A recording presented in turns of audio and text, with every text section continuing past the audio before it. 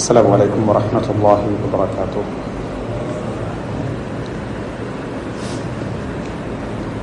إن الحمد لله نحمده ونستعينه ونستغفره ونعوذ بالله من شرور أنفسنا ومن سيئات أعمالنا من يهده الله فلا مضل له ومن يضلل فلا هادي له وأشهد أن لا إله إلا الله وحده لا شريك له وأشهد أن محمدا عبده ورسوله أما بعد. அன்புள்ள சகோதரர்களே, சகோதரிகளே, தாய்மார்களே, விரிசல்களை ஏற்படுத்தும் விசாரணைகள் என்கின்ற தலைப்பில் சில பண்பாடோடு சம்பந்தப்பட்ட முக்கிய செய்திகளை எமக்கு மத்தியிலே ஞாபகப்படுத்திக் கொள்ளலாம் என்று நினைக்கிறேன். அன்புள்ள சகோதரர்களே, விரிசல்களை ஏற்படுத்தும் விசாரணைகள் என்கின்ற தலைப்பை பொறுத்தவரைக்கும் இது ஒரு மோசமான ஒரு பண்பாட்டை, மனிதர்களுக்கு மத்தியிலே இருக்கக்கூடிய ஒரு கெட்ட குணத்தை, இன்னும் சொல்ல போனால் நாளை மறுமையிலே எமது அமல்களை மிகவும் அழித்துவிடக்கூடிய ஒரு குணத்தை குறிக்கக்கூடிய ஒரு தலைப்பு தான் இது. இது என்ன அப்படி என்று சொன்னால், ரசூலுல்லாஹி ஸல்லல்லாஹு அலைஹி வஸல்லம் அவர்கள் சொன்னார்கள், இன்னல்லாஹ கரிஹ லக்கும் ஸலாஸன், அல்லாஹு தஆலா உங்களுக்கு 3 விஷயங்களை வெறுக்கிறார். ஒன்று கீல வகால வ இதாஅத்தில் மால் வ கத்ரத்திஸ் சுஆல். கீல வகால அப்படி என்று சொன்னால், இப்படி சொல்லப்பட்டுச்சு, இப்படி சொன்னார், அப்படி என்று அதிகமாக பேசுவது. இப்படி சொல்லப்பட்டுச்சு, இப்படி சொன்னார் என்று அதிகமாக பேசுவதை அல்லாஹு தஆலா உங்களுக்கு வெறுக்கிறான். எங்களுடைய 75% பேச்சு அதுதான். தெரியாது, இப்படி வந்துச்சு, தெரியாது, ஒரு ஃபார்வர்டட் மெசேஜ் பார்த்தேன், தெரியாது, அப்படி சொன்னார்கள், தெரியாது, இவருக்கு ஒண்ணுமே தெரியாது, 75% எதுவுமே தெரியாது. ஆனா சொல்லப்படுற செய்தி எல்லாம் கையில வகால, சொல்லப்பட்டுச்சு, சொன்னார், அப்படி என்ற செய்தி. அடுத்தது பணத்தை வீண்விரயம் செய்தல். மூன்றாவது கத்ரத்து சுஆல், நிறைய கேள்வி கேட்டல், நிறைய கேள்வி கேட்டல். இதுதான் எங்களோட தலைப்பு, கத்ரத்து சுஆல். அதாவது விரிசல்களை ஏற்படுத்தும் விசாரணைகள்.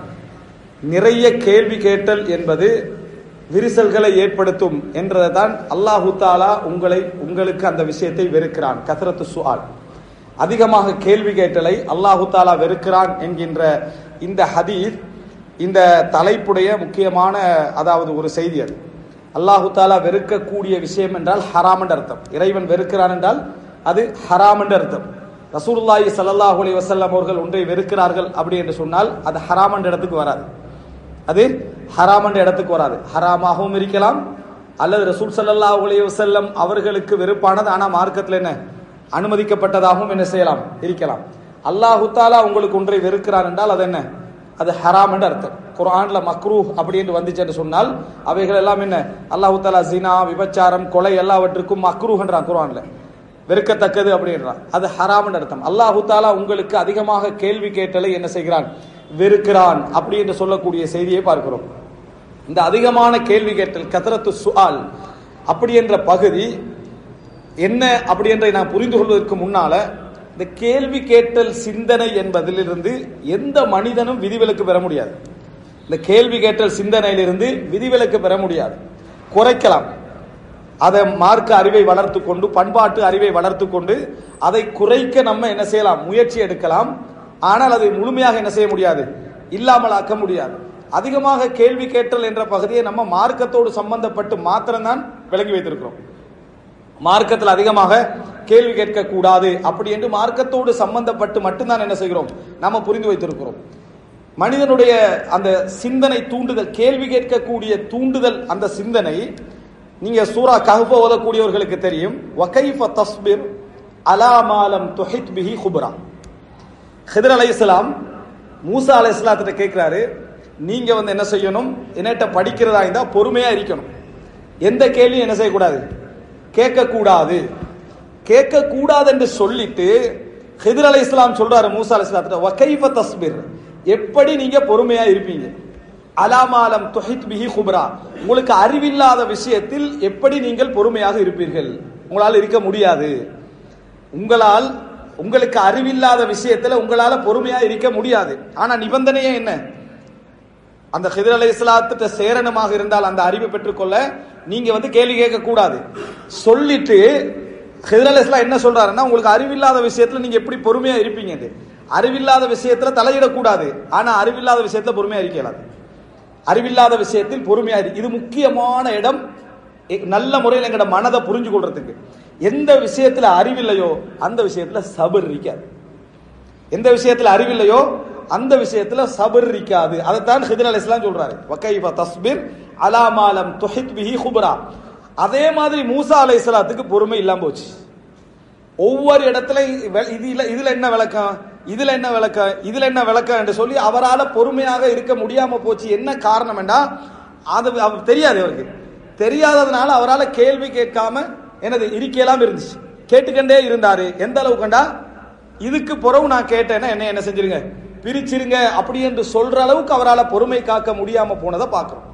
இப்ப இதுல மிக முக்கியமான ஒரு சிந்தனை என்னன்னா, எதுலெல்லாம் எங்களுக்கு தெரியாதோ அதிலெல்லாம் கேள்வி உண்டாகும். மார்க்கமாக இருக்கலாம், உலகமாக இருக்கலாம், அடுத்தவங்களோட விஷயமா இருக்கலாம், எந்த விஷயமாக இருந்தாலும் கேள்வி வந்துகிட்டே இருக்கு. அது எனக்கு பிரயோசனமா இல்லையா, என்னை நன்மை அளிக்குமா, நன்மையை வளர்க்குமா, அறிவை வளர்க்கும், அதெல்லாம் இருக்காது.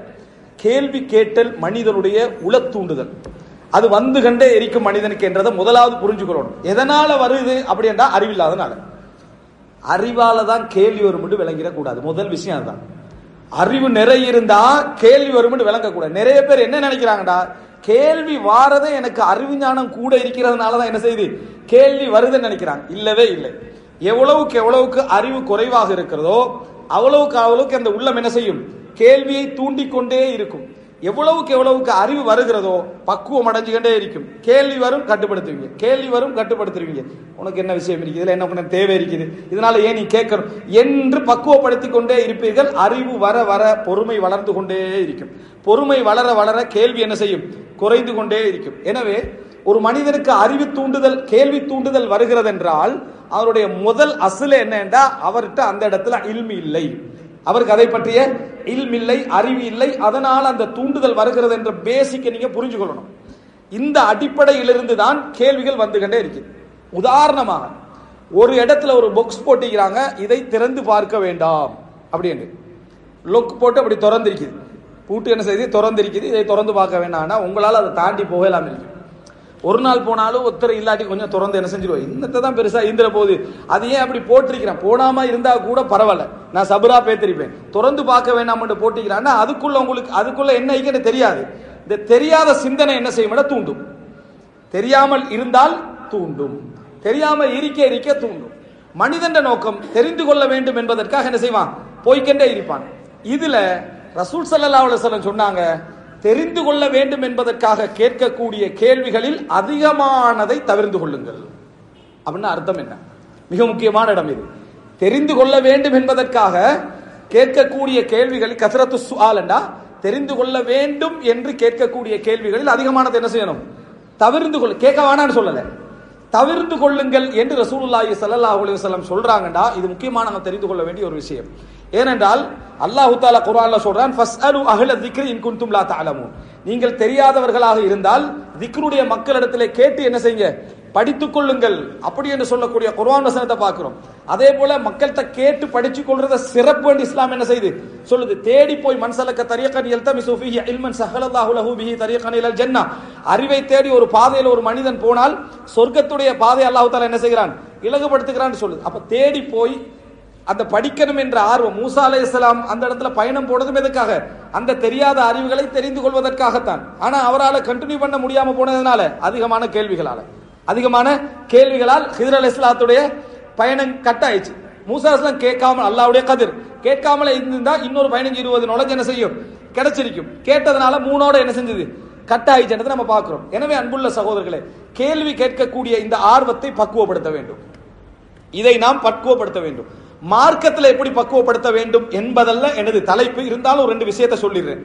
என்ன அப்படி என்று சொன்னால், மார்க்க ரீதியாக பொறுத்த வரைக்கும் இஸ்லாம் என்ன, குர்ஆன் என்ன சொல்லுதுன்னு சொன்னால், லா தஸ்அலு அஷ்யா, நீங்க அதிகமான என்ன கேள்விகளை கேட்க வேண்டாம், அதிகமான விஷயங்களை கேட்க வேண்டாம்.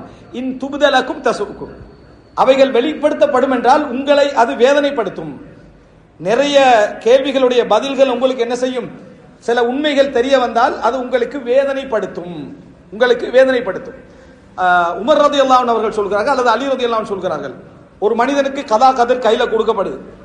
உங்களோட பிரச்சனை என்ன, எல்லாரோட பிரச்சனை என்ன, கதா கதிர்ல என்ன இருக்குன்னு தெரியாதாப்பான பிரச்சனை. சரி, இந்தா புடி கதா கதிர், நீயா முடிவெடுத்துக்கன்னு கதா கதிர் கொடுக்கப்பட்டால், இப்பொழுது அல்லாஹ் அவருக்கு எதை செலக்ட் பண்ணிக்கிறானோ அதைத்தான் அவர் திருப்பி என்ன செய்வாரு? செலக்ட் பண்ணுவாரு. அப்படி என்று சொன்ன செய்தியை பார்க்கிறோம். அதாவது கதா கதிர் கொடுக்கப்படுது, இன்னொரு 10 வருஷம் தான் நீங்க வாழ போறீங்க, இந்த 10 வருஷத்துக்குள்ள நீ விரும்பின மாதிரி செஞ்சுக்க என்று சொன்னா, அல்லாஹ் இப்ப அவருக்கு 10 வருஷத்துல என்ன எழுதிக்கிறானோ அதைத்தான் அவர் என்ன செய்வாரு? அவருக்கு மிகப்பெரிய ஹைராக செலக்ட் பண்ணி கொள்வாரு. இப்போ மனிதனுடைய சிந்தனையில சில கேள்விகளை கேட்க கூடாது அப்படின்றது வருவதற்கான காரணம், மார்க்க விஷயத்துல பல விஷயங்கள் ரசூலுல்லாஹ்ங்கட காலத்துல கேள்வி கேட்கப்படுகிற நேரத்தில் ஹராமாக்கப்படுவதற்கான வாய்ப்புகள் என்ன செஞ்சது? அதிகமாக இருந்தது.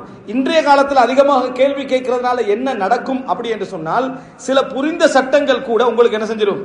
வேண்டாத விளக்கங்கள் என்ன செய்யும்? கொண்டு வந்து தரும். உமர் ரலியல்லாஹு அன்ஹு இடத்துல உட்கார்ந்திருக்கிறாங்க, சூரியன் மறைய போற மாதிரி விளங்குது, மலை பிரதேசம், சூரியன் மறைஞ்சு நோம்பு திறந்துட்டாங்க. ஒருத்தர் என்ன செய்யறாருண்டா, ட்ரை பண்ணி மலையில ஏறி பேத்து பாக்குறாரு, சூரியன் மறையல. வந்து சொல்றாரு, சூரியன் மறையல என்னமெண்டு. அப்ப உமர்லாம் சொல்றாங்க, அல்லாஹு தாலா மறைச்சி எங்களுக்கு சலுகை தந்த ஒரு விஷயத்தை நீங்க ஏன் தேடி பிடிச்சீங்கன்னு கேட்டாங்க. எங்களுக்கு சூரியன் மறைஞ்சாச்சு, நீங்க நோன்பு திறந்துட்டீங்க, விடமாட்டேன்னு பிளைட் எடுத்து போய் மேலுக்கு பார்த்து போன் பண்ணா எப்படி இருக்கும்? இந்த விளங்குதுன்னு சொன்னா அது மாதிரி ஒரு வேலையை அவர் செஞ்சாரு. செஞ்ச உடனே உமர்லாம் கேட்டாங்க, அல்லாஹ் எங்களுக்கு மறைச்சி சலுகை தந்த ஒரு விஷயத்தை நீங்க என்ன செஞ்சீங்க? தேடி போனீங்க என்று சொல்லி உமர் ரலியல்லாஹு அன்ஹு செய்தார்கள். கேட்டானதை பார்க்கிறோம்.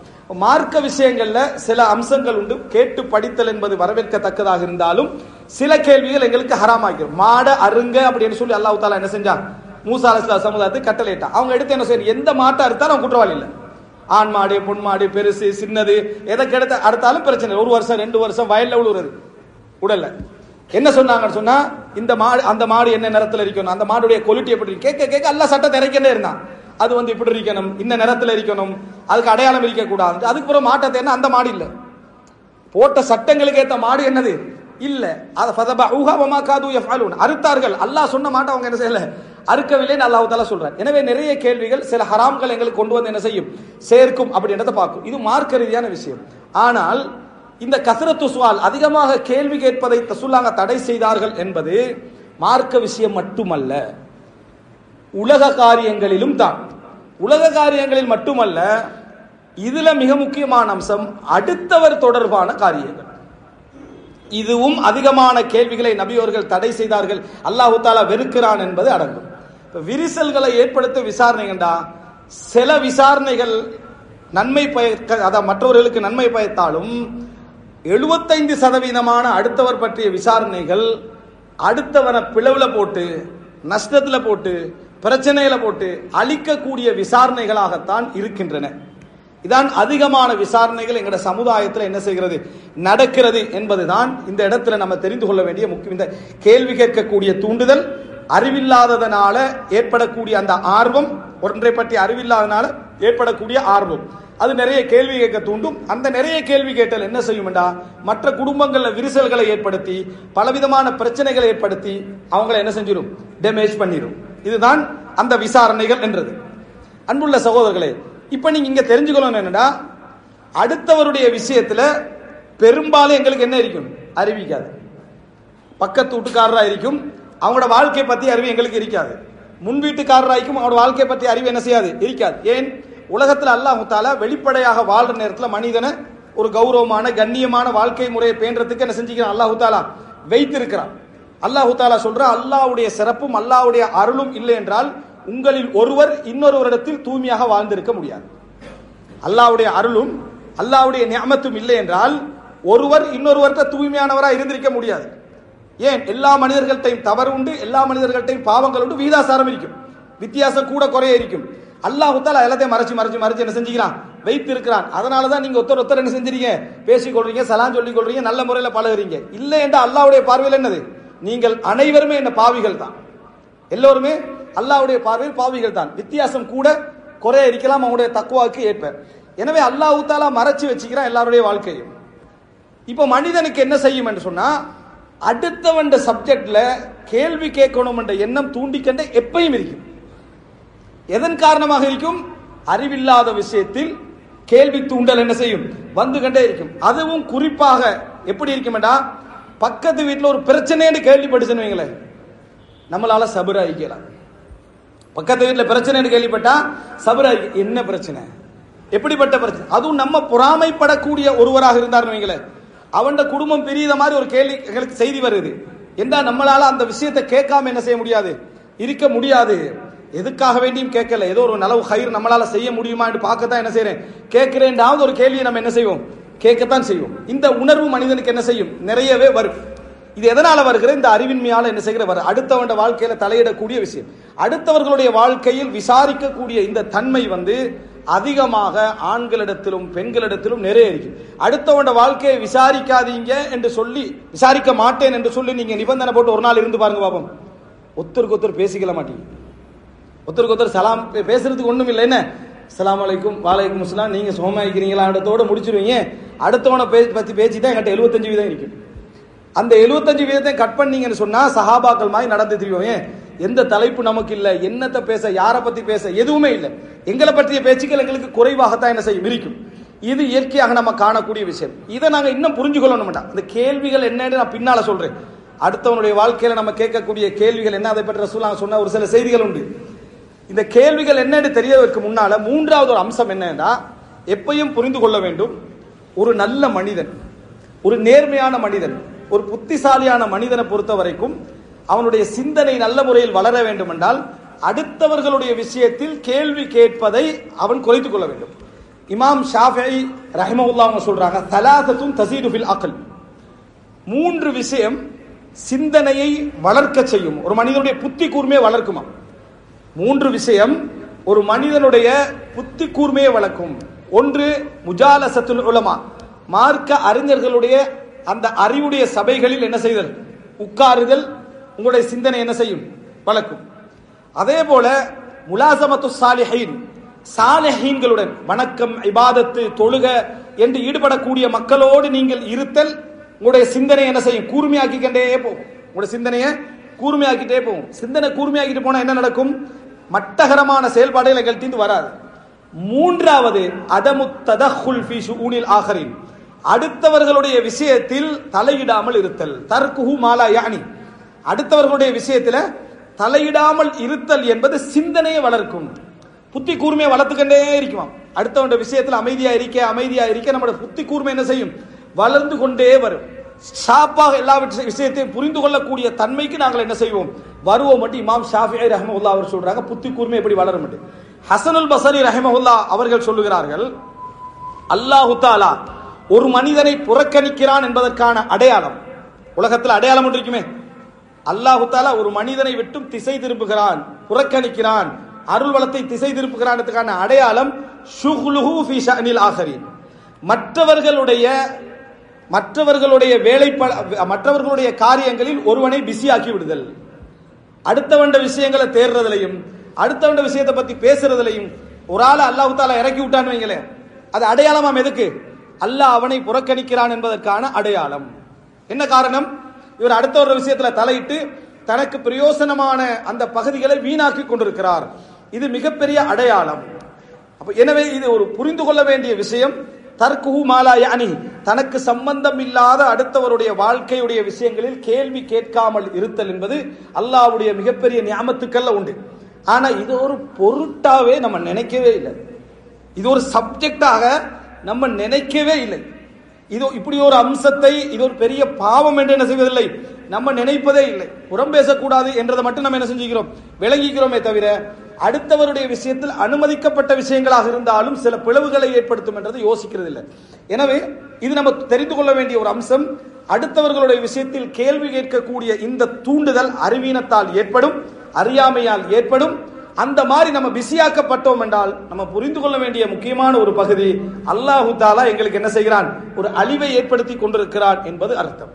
நான்காவது என்ன அப்படி என்றால், ஒரு மனிதன் புரிந்து கொள்ள வேண்டிய இன்னொரு பண்பாடு என்னன்னா, இந்த மாதிரி அல்லாஹு தஆலா மனிதர்களை குறைகளோடு படைத்திருக்கிறான். அப்போ ஒரு நல்ல மனிதன் என்ன செய்யணும்னு சொன்னால், உதுர், காரணம் சொல்லி ஒரு சகோதரனை குற்றவாளி ஆக்காமல் இருப்பது மிக முக்கியம். காரணம் சொல்லி ஒரு நல்ல ஒரு சகோதரன் என்ன செய்வான்னு சொன்னா, அடுத்த சகோதரனுடைய தவறுகள், அடுத்த சகோதரனுடைய பிழைகள், அடுத்த சகோதரனுடைய ஏதாவது உவாமைகளை கண்டாருன்னா அவர் என்ன செய்வார்? ஏதாவது நியாயமான காரணம் சொல்லுவார். சொல்லி அவரை என்ன செய்ய வேண்டும்? தூய்மைப்படுத்துகின்ற சிந்தனையில் தான் ஒருத்தர் இருக்க வேண்டும். அதுக்கு பேர் அரபுல சொல்றது உதுர், காரணம் சொல்லல். உமர் இப்னு கத்தாப் ரலியல்லாஹு அன்ஹு சொல்றாங்க, ஒரு சகோதரனுடைய ஒரு தவறை நீ கண்டால் உன்னால 70 காரணங்கள் அதுக்கு தேடல் மாய்ந்தால் என்ன செஞ்சீங்க?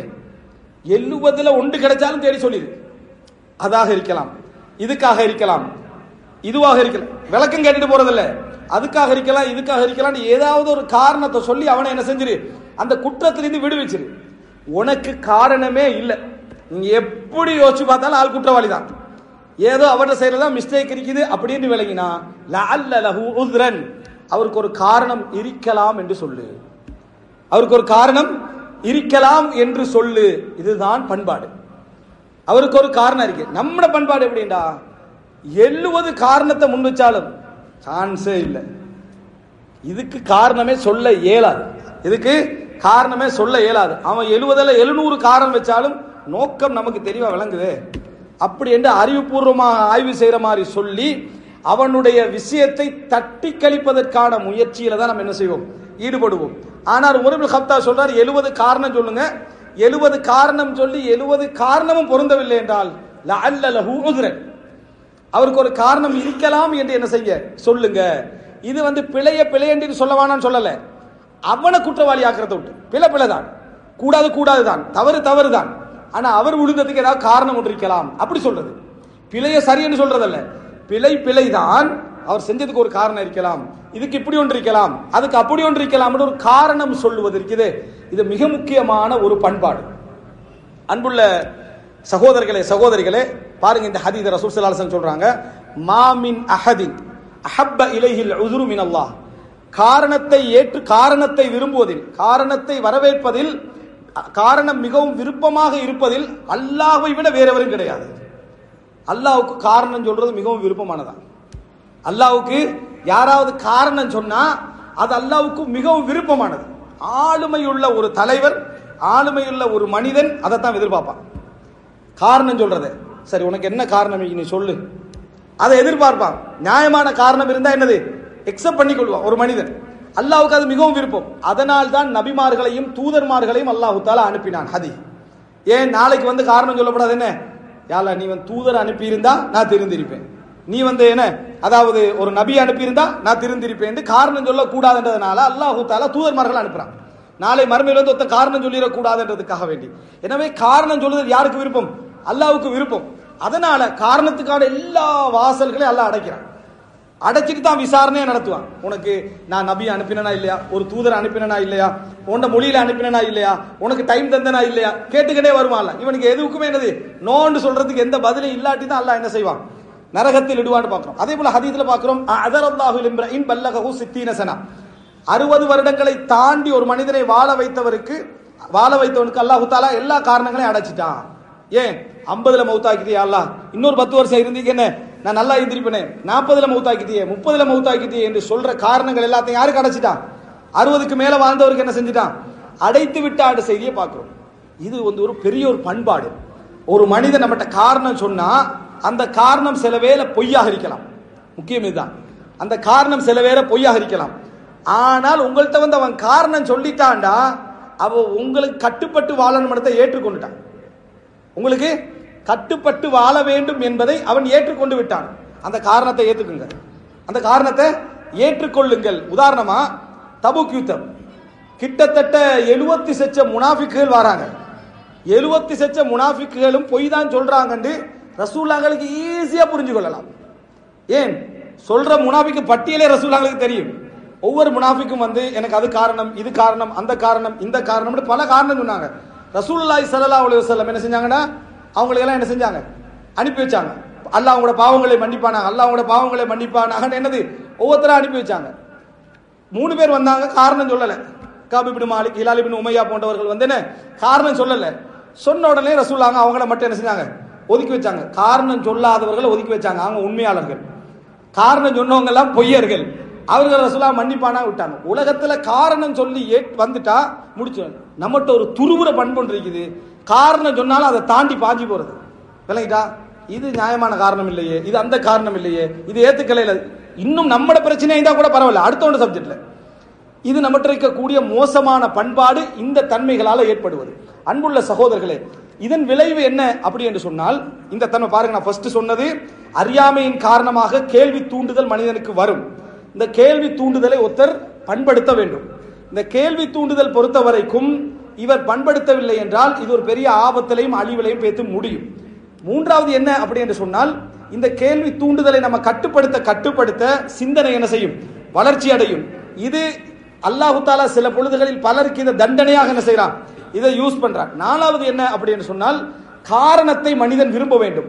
நமக்கு ஒரு காரணம் சொன்னா நம்ம விரும்புவோம். நம்ம ஒரு தவறுல விழுந்துட்டோம்னு வைங்களே, அப்ப நம்ம சொல்ற காரணங்களுக்கு தானே நம்ம விழுந்த தவறுல அடுத்தவன் யாராவது நமக்கு காரணம் சொல்ல மாட்டானான்னு தடுமாறுவோம், தேடி திரிவோம்.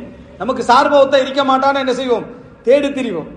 ஆனால் மற்றவர்களை விழுந்துட்டா 70 காரணமாக இருந்தாலும் புதைச்சிருவோம். இது நமக்குள்ள கெட்ட பண்பாடு. அன்புள்ள சகோதரர்களே, இதை நம்ம புரிந்து கொண்டோம் என்றால் அடுத்தவர்களுடைய விஷயத்தில் கேள்வி கேட்பதை தவிர்த்து கொள்வோம். எவ்வளவு படுமோசமான நடைமுறைகள் இருக்கி அப்படின்னு சொன்னா, 2 பேர் சந்தித்து கொண்ட, இதெல்லாம் நான் சொல்லக்கூடியவைகள்லாம் பல அறிஞர்கள் வழியாக இந்த கசரத்து சுஆல், அடுத்தவர்களுடைய வாழ்க்கையில் அதிகமாக கேள்வி கேட்டல் என்ற தலைப்புக்கு கீழே வரக்கூடிய விஷயம்.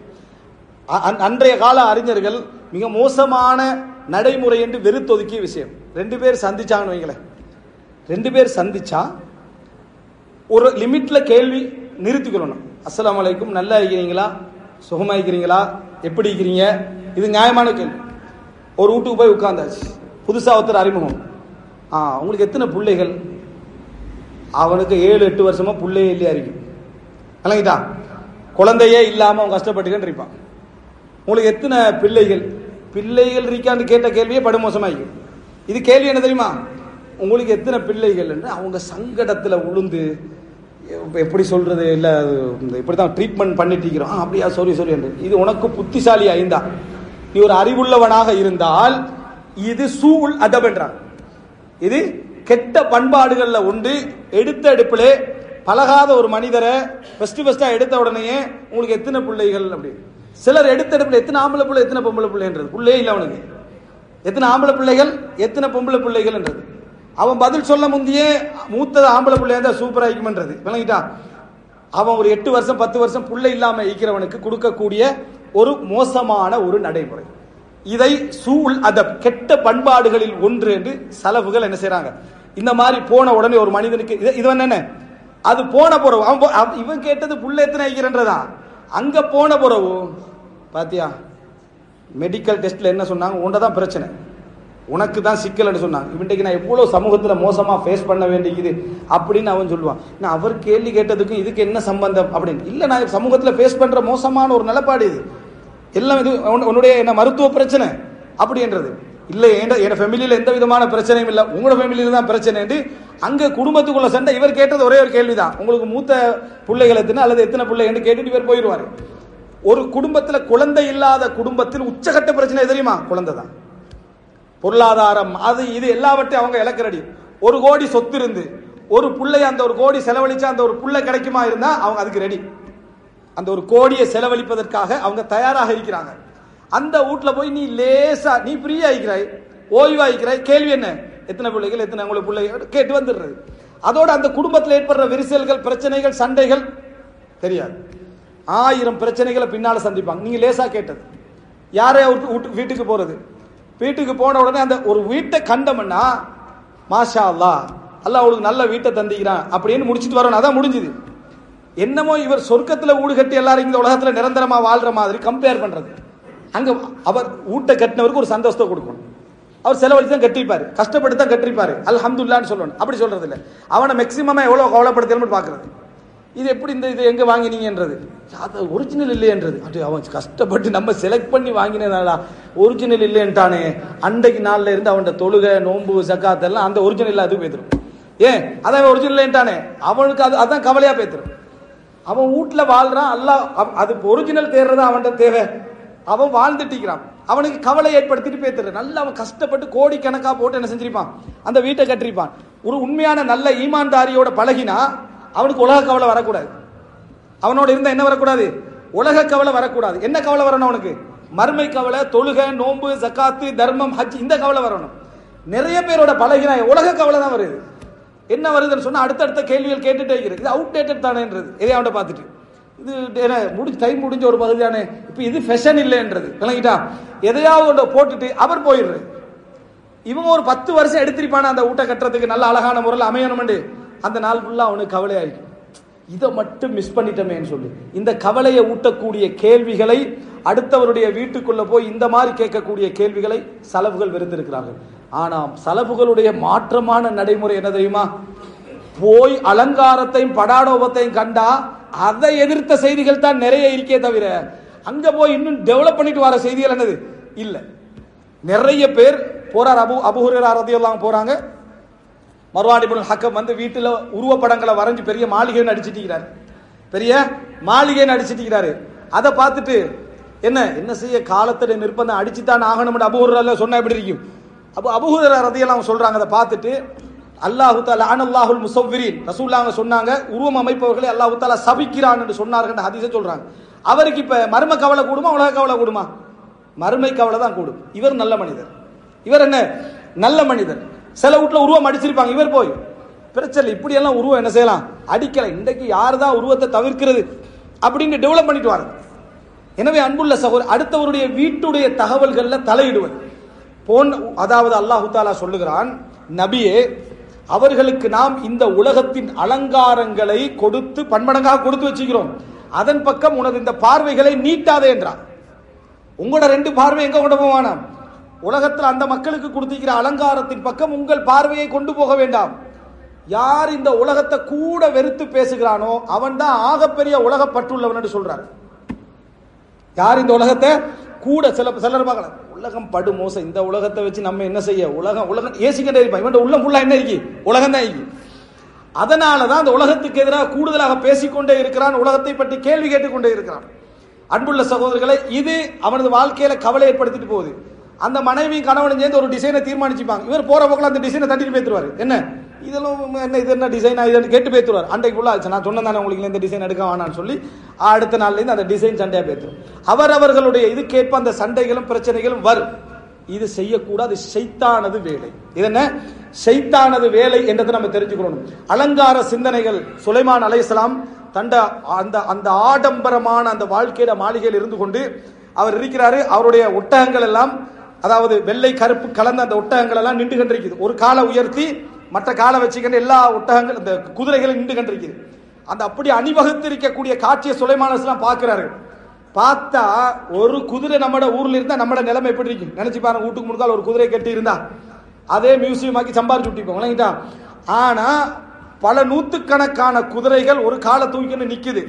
அதை பார்த்து கண்டிக்கிறார் சுலைமான் இப்படி பார்த்துட்டு இருக்கிற அவைகளுடைய அந்த அணிவகுப்பு அப்படியே அதை பார்த்துட்டு அப்படியே மெய் சிலிர்த்து போய் அதிலே மயங்கிட்டாரு. ஹத்தா தவாரத் பில் ஹிஜாப், குர்ஆன்ல வருது, சூரியன் மறைகின்ற வரைக்கும். அப்ப அசர் என்ற ஒரு தொழுகை அவங்களுக்கு இருந்துச்சு, அசர் தொழல. யாரு? சுலைமான் அலைஹிஸ்ஸலாம்.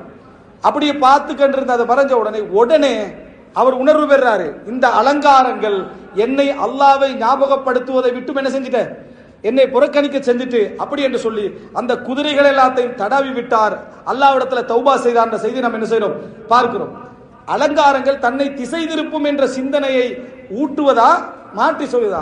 இது நான் சில பிரதானமான விஷயங்களை சொல்லிக்கணும் வரேன். என்னன்னா கூடுதலாக கேட்கப்படக்கூடிய கேள்விகள் இதில் இருக்கு. கூடுதலாக கேட்கப்படக்கூடிய இதில் இந்த கேள்விகள் இருக்கு. கல்யாணம், திருமணம். ஒருத்தன் வந்து ஒரு 20 சகனோட நம்மளுக்கு முடிஞ்ச வசதியோட செய்வோம்னு நினைக்கிறான்.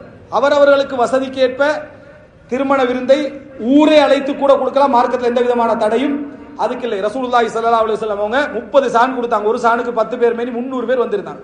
சஹீஹ் முஸ்லிம்ல வரக்கூடிய செய்தி அனஸ் அறிவிக்கிறாங்க. விளங்குறா? சுஹா சலாசிமியா ரசூலுல்லாஹோட வசதிக்கு அது கூடுதல். ரசூலுல்லாஹ் கொடுத்தாங்க, மார்க்கத்தில் தடை இல்லை. ஆனா ஒருத்தர் நினைக்கிறாரு ஒரு 20 சான்ல முடிச்சுக்கொள்வோம், 25 சான்ல முடிச்சுக்கொள்வோம்னா, ஹாஜி நீங்களே எப்படி கொடுத்தா எப்படி இருக்கும், அடுத்தவனை பாருங்களேன் என்று அடுத்தவனோட கனெக்ட் பண்ணி விடுறது, உங்களை பத்தி என்ன நினைப்பான் தூண்டி விடுறது. அதுல சொன்ன பிறகு நல்லா இருந்த கெட்ட நண்பர்கள் அல்லது உலகத்தை புரியாத நண்பர்கள் பக்கத்தில் ஒருத்தர் செய்யறது பிழை இல்லை, ஆனா இப்படி செய்ய போறவனை தூண்டுறதுக்கு ஒரு குரூப் என்ன செய்வாயிருப்பான். 3 விஷயத்துல கொள்கையும் இஸ்லாமும் காணாம போயிடும். வியாபாரம், வீடு கட்டல், திருமணம். 3 விஷயத்துல என்னது 90% பிழைத்தது கிடையாது. 90% மார்க்கம் பேசக்கூடியவர்கள் இருந்து, அறிஞர்கள் இருந்து, வசதி படைத்தவர்கள் இருந்து இந்த 3 விஷயத்துல காணாம போயிடுவாங்க. நான் சொல்றேன் என்னன்னா, மார்க்கத்தை கடைபிடிச்சு நினைச்சு 1-2 பிழை விடுறதல்ல, மார்க்கத்தை கணக்கெடுக்கிறது இல்லை. அதுல அப்படித்தான் அந்த இடத்துல மட்டும் ஒரு விதிவிலக்கு வச்சுட்டு போயிடுவோம். மார்க்கத்தை கணக்கெடுத்து அதுல 2 பிழை விடுறது உலகத்துல நடக்கலாம்.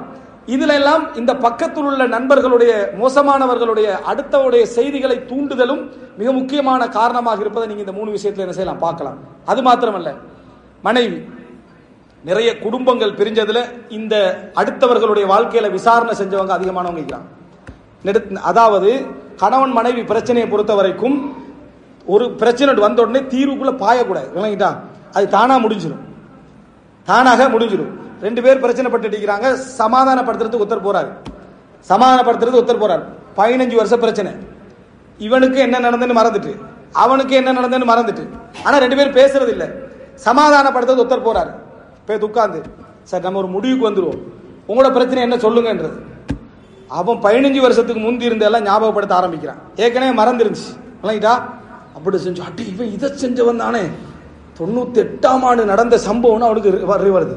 எனக்கு அதை நினைச்சா தான் இவனோட என்ன செய்யுது, அப்படி கோபம் வருதுன்றது. அவத்து நீ நான் செஞ்சதுக்கு காரணம் தெரியுமான்னு உண்டு சண்டையாகி வந்துடுற. இவற்றை கேட்டுப்பாங்க, சமாதானம் செஞ்ச போனவருக்கு அவர் சொல்லுவாரு, செட் ஆகாதப்பா, 2 பேரும் இன்னும் அதே குரோகத்தில், நீ உனைய கொள்ளணும் முதலாவது, விளங்கிட்டா? உனக்கு தான் மரண தண்டனையை கொடுக்கணும். என்ன காரணம்? நீதான் அந்த பழைய விஷயங்களை ஞாபகப்படுத்தி கிளறி விட்டது. சமாதானப்படுத்த போறவன் என்ன பார்க்கணும்டா, பொருளாதாரத்துல மத்த விஷயங்கள் ஏதாவதுல உரிமை சம்பந்தப்பட்டிருக்குதா இல்லையா, மறந்துருங்க, சலாத்தை சொல்லுங்க, முடிச்சு. அதுதான் சமாதானப்படுத்தல்ன்றது. இஸ்லாஹண்டா அதுதான். ஏதாவது உரிமைகள்ல சம்பந்தப்பட்டிருந்தா, பொருளாதாரம் அது இது சம்பந்தப்பட்டிருந்தா மட்டும்தான் என்ன செய்யணும், மானம் சம்பந்தப்பட்டிருந்தா அதைத்தான் பேசணுமே தவிர அது இல்லாத விஷயங்களை மறக்கத்தான் சொல்லணும். இந்த ஃபிக்ஹ் இல்லாதவன்ட்ட சமாதானத்தை கொடுத்தீங்கன்னு அவன்கிட்ட ஒரு கேள்வி, இவன்ட்ட ஒரு கேள்வி, நிரந்தர பகமை. இவர் நல்லவர், யாரு? இந்த நடுவுல போனவர் நல்லவர். ஒரு குழந்தை பிறக்குது உதாரணமா, ஒரு மனைவிட்ட குடும்பத்தில் யாராவது போவா, என்ன செய்யுது, உங்களுக்கு முதல் குழந்தையா, மாஷா அல்லாஹ் அப்படின்ட்டு என்ன கிஃப்ட் தந்தார் ஹஸ்பண்ட்ன்றது. ஹஸ்பண்ட் என்னத்துக்கு கிஃப்ட் தரணும், அவரோட பிள்ளை தானே இது, கிஃப்ட் தரோன்றாங்க. தரலையா? பொதுவாக ஃபர்ஸ்ட் குழந்தைக்கு எல்லாரும் கிஃப்ட் கொடுக்க, பரவாயில்ல விட்டுருக்கு, பிரச்சனை இல்லை, போயிருக்கு, போதுமான அளவுக்கு போட்டுட்டு என்னது போயிட்டாச்சு. அந்த மனைவி என்ன யோசிக்கிறா, கேள்வி ஒருத்தன் கேட்டானே, குடும்பத்தில் ஒருத்தன் கேட்டிருப்பான், முதலா பிள்ளைக்கு இப்போ கிஃப்ட் ஒன்று கொடுக்கணும், இவன் தரல, இவனுக்கு என்ன சப்ஜெக்ட் இருக்கு, வந்த உடனே என்னது, நீங்க உங்களோட நான் பேச மாட்டேன் அப்படின்ற, என்னது நீங்க கிஃப்ட் தரலையே, என்னத்துக்கு கிஃப்ட் பிள்ளைக்கு, அது ஏண்ட பிள்ளைக்கு நான் ஏன் கிஃப்ட் தரணும், எல்லாரும் அப்படித்தான் செய்யற வளம், நீங்க தான் உலக வளமா தெரியாம என்ன செய்றீங்க, உட்கார்ந்து. அவர் பெரிய பிசினஸ் மேனா இருக்கு, அவருக்கு உலக வளம் எல்லாம் தெரிஞ்சிருக்கும், உங்களுக்கு உலக வளமே தெரியாம உட்கார்ந்துட்டு இது என்ன உலக வளம், நான் என்னத்துக்கு கிஃப்ட் தரணும். அவன் கொஞ்சம் புடிவா, கொஞ்சம் நோமலான ஆளா இருந்து சரிந்த பிடிச்சி போ, கிஃப்ட்டை கொடுத்துட்டு பேத்துருவா. ஒரு புடிவாதம், ஒரு அல்லது நான் சொன்னதை தான் செய்ய நினைக்கிற ஒரு ஆள் ஆயிருந்தா என்னத்துக்கு நான் கிஃப்ட் தரோன்னு கேட்டுக்கிட்டே இருப்பான். இது பெரிய பிரச்சனையாகி அவர்களுடைய ரேஞ்சுக்கு ஏற்ப சண்டை ஆகி பிள்ளைக்கு கிஃப்ட் கொடுத்தா வாங்கிட்டு போனா என்னன்னு ஒரு 40 பேர் இறங்கிடுவாங்க. இது கேள்வி கேட்ட ஒரே ஒருத்தன் தான். அவனும் கூட இந்த பிரச்சனை இந்த லெவலுக்கு வரணும்னு அவன் நினைச்சிக்க மாட்டான். அவன் சும்மா போய் கேட்டு பேத்திரிப்பா. அது பெரிய லெவலுக்கு ஆகி பிள்ளைக்கு கிஃப்ட் கொடுக்கலாமே அப்படி என்று சொல்லி அதை ஒரு வளமையாக்கி ஆக்கி விட்டான். என்ன ஒரே ஒரு கேள்வி போறது, மாஷா அல்லா புள்ள பிறந்திக்குது, என்ன பேர் வச்சிங்க, அல்லா சாலிஹான புள்ளையா என்ன செய்ய டாக்கட்டு, ரசூல்லாங்கள்ட்ட 100கணக்கான புள்ளைகளை கொண்டு வந்தாங்க, ஒரு புள்ளைகிட்ட இந்த கேள்வி கேட்கல. இது இப்படி கேட்டு விட்ட உடனே அவன் போயிடுறது. போன உடனே இந்த வீட்டுல என்ன செய்யும்டா, ஒரு பெரிய பிரச்சனையே என்ன செஞ்சிடும், உண்டாகிறது. உண்டாகி ஒரு கிழமை ஓடும், புள்ள கிடைச்ச சந்தோஷம் கூட இல்லை, புள்ள கிடைச்ச சந்தோஷம் கூட இல்லை. இதனால வருது, இதனால வரக்கூடிய விஷயம். ரசூலுல்லாஹி ஸல்லல்லாஹு அலைஹி வஸல்லம் சொன்னார்கள், லைஸ மின்னா மன் ஹப்பப இம்ரஅத்தன் அலா ஜௌஜிஹா, கணவனுக்கு எதிராக மனைவியை திருப்பி விட்டவர்கள் என் சமுதாயத்தை சார்ந்தவர்கள் அல்ல நாங்க ரசூலுல்லாஹ். கணவனுக்கு எதிராக மனைவியை திருப்பி விட்டவர்கள் என் சமுதாயத்தை சார்ந்தவர்கள் அல்ல. நீ ஒரு விஷயத்தை போட்டுட்டு பேத்துருவார், அவனுக்கு அந்த பெண்ணுக்கு ஊட்ட கொடுத்து, உடுப்பை கொடுத்து, கௌரவமான வாழ்க்கையை கொடுத்து, கண்ணியமான இடத்தை கொடுத்து, அவனோட பிள்ளைகளை நல்லா வாழ வச்சு கவனிச்சு கொண்டிருக்கக்கூடிய கணவனுக்கு நீ ஒரு கிஃப்டை போட்டுட்டு போயிட்டேன்டா, அந்த வாழ்க்கை என்ன செஞ்சிடும், பிரிஞ்சு போயிடும். கெட்டவர்களா நல்லவர்களா என்றது அவர்களுக்கும் அல்லாவுக்கும் இடையே உள்ள விஷயம். நீ நடுவராக போறது பிழை, விரிசல்களை ஏற்படுத்தி சாதாரணமான கேள்விகள். அது மாத்திரமல்ல, கேள்வி கேட்கிறது எப்படி பெரும்பாலும் சொந்தக்காரர்கள் உறவுகள் பொறுப்பானவர்களால் நடக்கிறது. எப்படி உங்களோட ஹஸ்பண்ட் உங்களுக்கு டைம் ஒதுக்குறாரான்னு கேட்கிறது. எப்படி கேள்வி? 90% டைம் ஒதுக்காம தான் தெரிஞ்சுட்டிருக்கிறான்.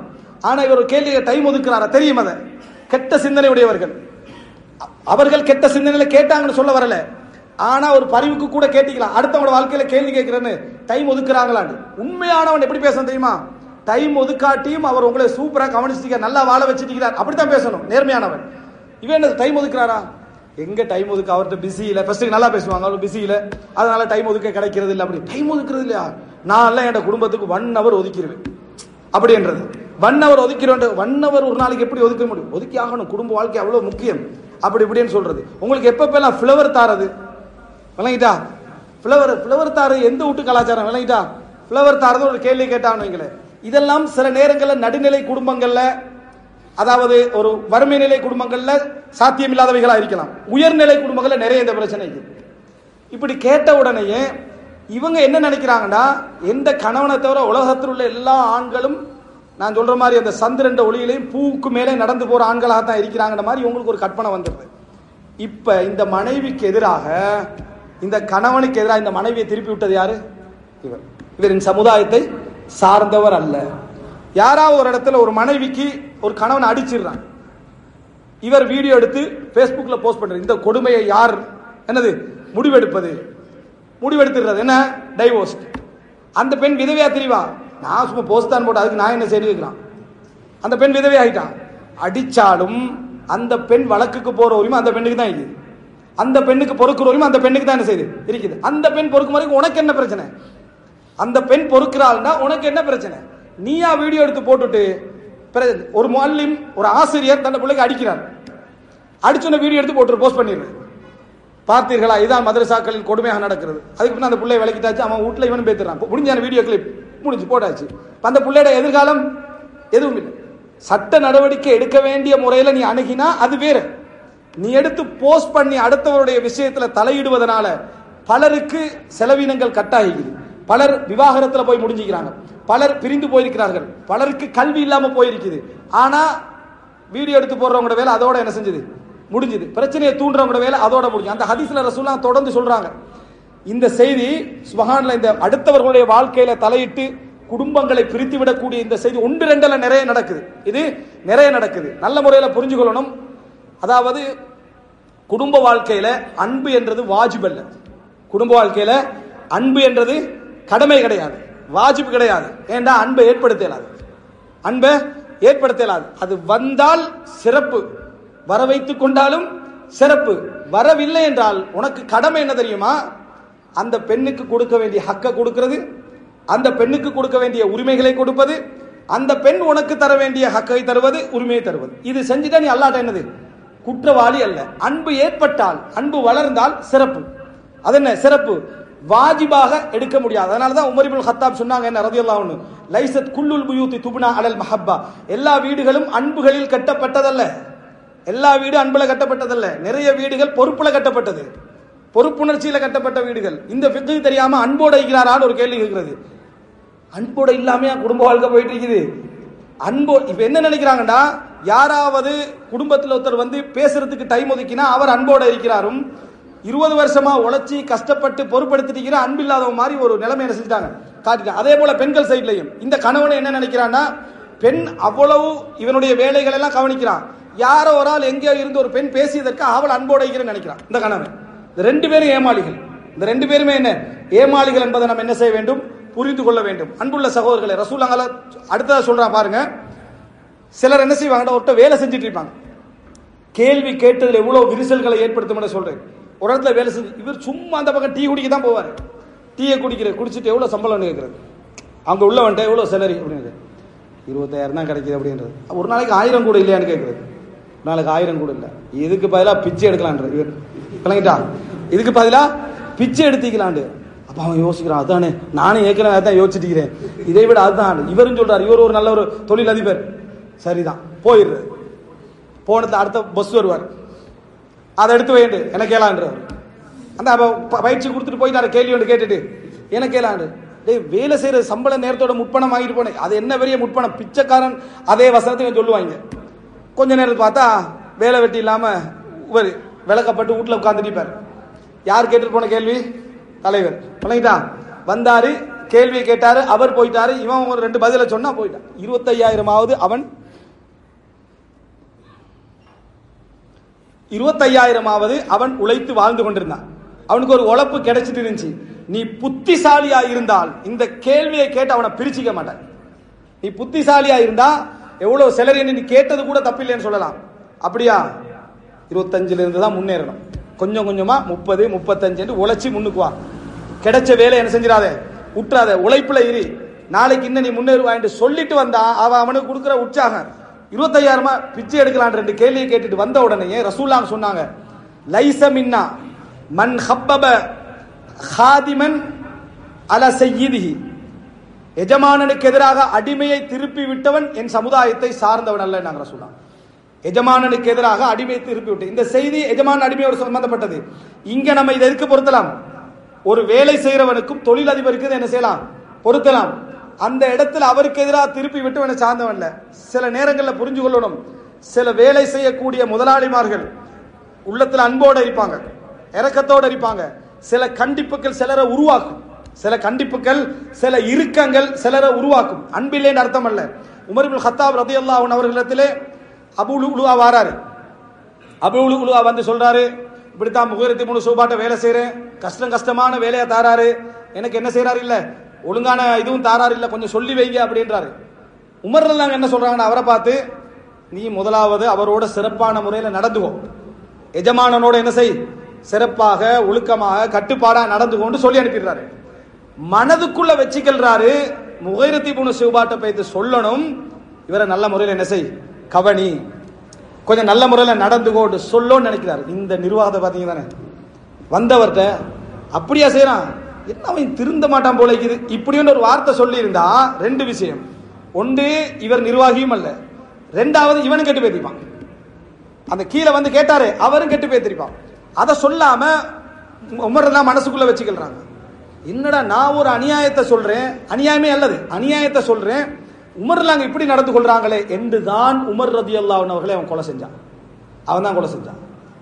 உமர் ரலியல்லாஹு அன்ஹு அவர்களை அந்த ஆத்திரத்தின் காரணமாகத்தான் அபூ லுஅலுஆ என்ன செஞ்சான், கொலை செய்தான். அற்பமான காரணத்துக்காக என்ன செஞ்சான், கொலை செய்தான். அப்போ உமர்லாம் கேட்கிறேன், யார் என்ன கொலை செஞ்சாரு? அப்ப இந்த பேரை சொன்ன உடனேயே சொல்றாங்க, கப்பஹ உள்ள அல்லாஹ் அவனை என்ன செய்யட்டும், இழிவுபடுத்துவானாக, அவனுக்கு ஒரு நல்ல வேலையை நான் முகீராட்ட சொன்னேன், அவனுக்கு ஒரு நலவை நான் முகீராட்ட ஏவினேன்றான். இதுதான் சிறந்த நிர்வாகிகளுடைய அடையாளம். ஒரு தந்தை, ஒரு சிலர் இருக்கிறாங்க, புள்ளைய கூப்பிடுறது, பாப்பா பத்தி விசாரிக்கிறது, பாப்பா எப்படி இருப்பாரு வீட்டுல என்றது கேள்வி. இது ஒரு நல்ல நாகரிகம் உள்ளவன் கேட்கிற கேள்வியா, பாப்பா வீட்டுல எப்படி இருப்பாரு அப்படின்றது. கேட்ட உடனே அந்த புள்ளை சில அவசியமான விஷயங்களுக்கு கேட்டா பரவாயில்ல, சில நியாயமான விஷயம் இருக்கு. ஒரு சஹாபி ஒருவர்கிட்ட கடனை தீர்க்க போறாரு. கடனை தீர்க்க போன உடனே அந்த சஹாபி வந்து குடுக்க வழி இல்ல, அந்த தாபியின் வந்து குடுக்க வழி இல்லாம ஒளிஞ்சுக்கிறாரு. ஒரு சோபா பின்கால போய் ஒளிஞ்சுக்கிறாரு. அவர் ஒரு பேரை சொல்லி கூப்பிடுறாரு, வரல. சின்ன புள்ளேன்னு வரான். வந்த உடனே எங்க வாப்பான்னு கேட்கிறாரு. உங்களோட சவுண்டை கேட்ட உடனே அந்த சோபா பின்கால போய் ஒளிஞ்சிட்டான்டா. உங்களோட சவுண்டை கேட்ட உடனே அந்த சோபா பின்கால போய் ஒளிஞ்சிட்டான்டா. இப்ப இவரும் கேட்கிறாரு சின்ன பிள்ளைகிட்ட கேள்வி. ஆனா கடன், அது என்ன, அவர் கடன் தர வேண்டியிருக்கிறது, அதனால கேட்கிறது. இது அப்படி கேட்கறது இல்ல, சும்மா போறது, பாப்பா எங்கன்றது, இந்த டைம்ல அவர் ஏன் அங்க போறாருன்றது. அந்த பிள்ளைகிட்ட கேள்வி கேட்ட பிள்ளைகள் பெரும்பாலும் உண்மையை பேச பார்க்கும். அந்த செய்தி வருது, எப்படி எல்லா டீடைல்ஸையும் வந்து எடுத்துட்டு, இது பெரிய அறிவாளித்தனமா இது. அந்த பிள்ளைகிட்ட வாப்பா உமாட டீடைல்ஸை கேட்டு எடுக்கிற அறிவாளித்தனம் அல்ல, கெட்ட குணம், மோசமான குணம்.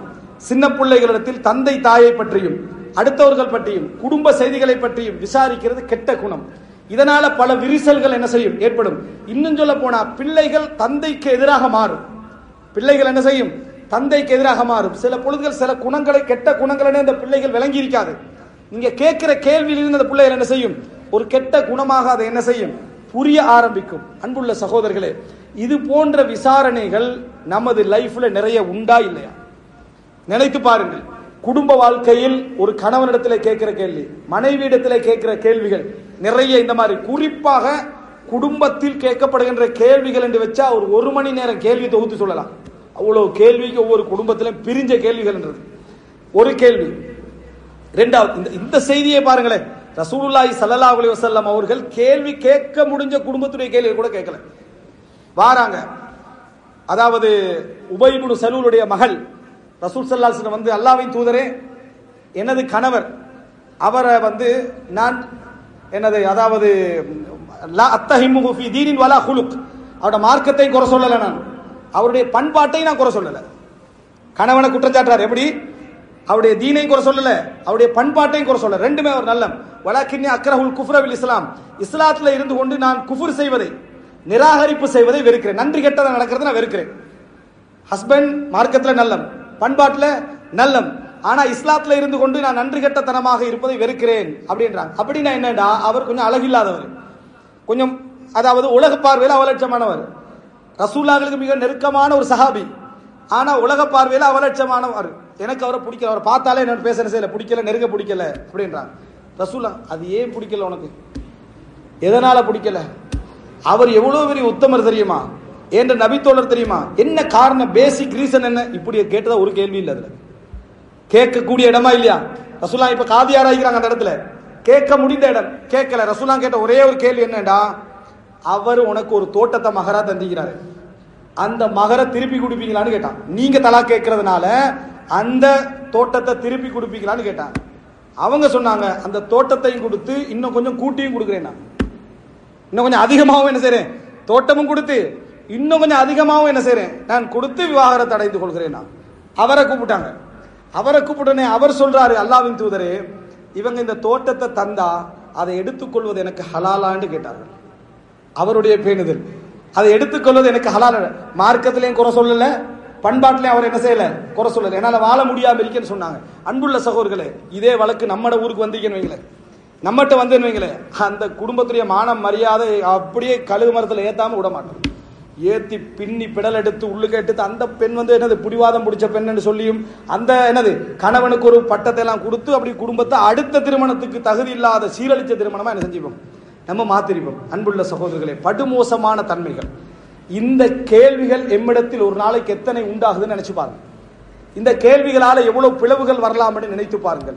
ரசூலுல்லாஹி ஸல்லல்லாஹு அலைஹி வஸல்லம் அவர்கள் கத்ரத்து சுஆல், அதிகமாக கேள்வி கேட்பதை தடை செய்தார்கள் என்பது மார்க்கத்திலும் தான், அடுத்தவருடைய காரியங்களிலும் தான் இது போன்ற கேள்விகளை கேட்டு பிளவுகளை ஏற்படுத்துகின்ற காரணிகளாக நாங்கள் மாறிவிடக் கூடாது. ரசூலுல்லாஹி ஸல்லல்லாஹு அலைஹி வஸல்லம் அவர்களோடு நான் சேவை செய்தேன், நான் செய்யாத ஒரு வேலைக்கு ஏன் செய்தீர்கள் என்று கேட்டது இல்லை, நான் செய்த ஒரு வேலைக்கு ஏன் செய்யாமல் விட்டீர்கள் என்று கேட்டதில்லை, நான் செய்த ஒரு வேலைக்கு நீங்கள் ஏன் செய்தீர்கள் என்றும் ரசூலுல்லாஹ் என்ன செய்வதில்லை, என்னிடத்தில் கேட்டதில்லை அப்படி என்று சொல்றாங்க. அனஸ் ரலியல்லாஹு அன்ஹு சொல்றாங்க, ஒரு முறை நான் லேட் ஆகி போறேன், என் தாய் கேட்கலாம், ஏன் லேட் ஆகிட்டீங்க அப்படின்னு. ரசூலுல்லாஹ் ஒரு வேலைக்கு எனக்கு அனுப்பினாங்கன்னாங்க. என்ன வேலைன்னு கேட்டாங்க. அது ரகசியம் என்று ரசூலுல்லாஹ் சொன்னாங்க, அது ரகசியம் என்று சொன்னாங்க. அது அவ்வளவுதான். தாய் சொல்றா, ஃபக்தும் சிர்ர ரசூலில்லாஹ், ரசூலுல்லாஹ்வோட ரகசியத்தை பேணிக்கங்க, மறைச்சிருங்க. சொல்ற அனசுல்லாஹ் சொல்றாங்க, சாபித்தே, நான் தாய்க்கு சொல்லி இருந்தா உங்களுக்கு சொல்லி இருப்பேன், தாய்க்கு சொல்லியிருந்தா உங்கள்கிட்ட சொல்லியிருப்பேன், நான் யாருக்கும் அதை சொல்ல மாட்டேன். தாயும் கேள்வி கேட்கல, மகனுடைய ரகசியம் என்று தெரிஞ்சு தாய் கேள்வி கேட்கலாத பண்பாடு தானே. எப்படிப்பட்ட உயர்ந்த பண்பாடு, அழகான பண்பாடு. இந்த பண்பாடு நம்மிடத்திலே வர வேண்டும். அடுத்தவர் மகனாக இருக்கலாம், மனைவியாக இருக்கலாம், நமக்கு அடுத்த சப்ஜெக்டுக்குள்ள தலை போடாத அளவில் நம்ம அதுக்கு என்ன செய்ய வேண்டும், இருந்து கொள்ள வேண்டும். அப்படி இருந்தால் கெட்டது என்று விளங்குது, பிழை என்று விளங்குது, மோசம் என்று விளங்குது, ஒரு வழக்குக்கு போறது வேற, பிரச்சனையை தீர்க்க நினைக்கிறது வேற. தேவையில்லாமல் ஒரு விஷயத்தில் தலையிடக்கூடிய, கேள்வி கேட்கக்கூடிய அம்சங்கள் குடும்பங்களை பிரிக்கும், அவைகளை சீர்கட்ட மோசமான நிலைக்கு உருவாக்கும், தொழில்களை குலைக்கும், பலருடைய மனவேதனைகளை அதிகப்படுத்தும். அப்படிப்பட்ட விரிசல்களா ஏற்படுத்தக்கூடிய கேள்விகள் இருந்து அல்லாஹ் ரப்புல் ஆலமீன் என்னையும் உங்களையும் அல்லாஹு தஆலா பாதுகாப்பானாக. ஹாதா மா இந்தி வல் இல்மு இன்தல்லாஹ் வ அகூலு கவ்லி ஹாதா வ அஸ்தக்ஃபிருல்லாஹ் லி வ லக்கும். வஸ்ஸலாமு அலைக்கும் வ ரஹ்மத்துல்லாஹி வ பரகாத்துஹு.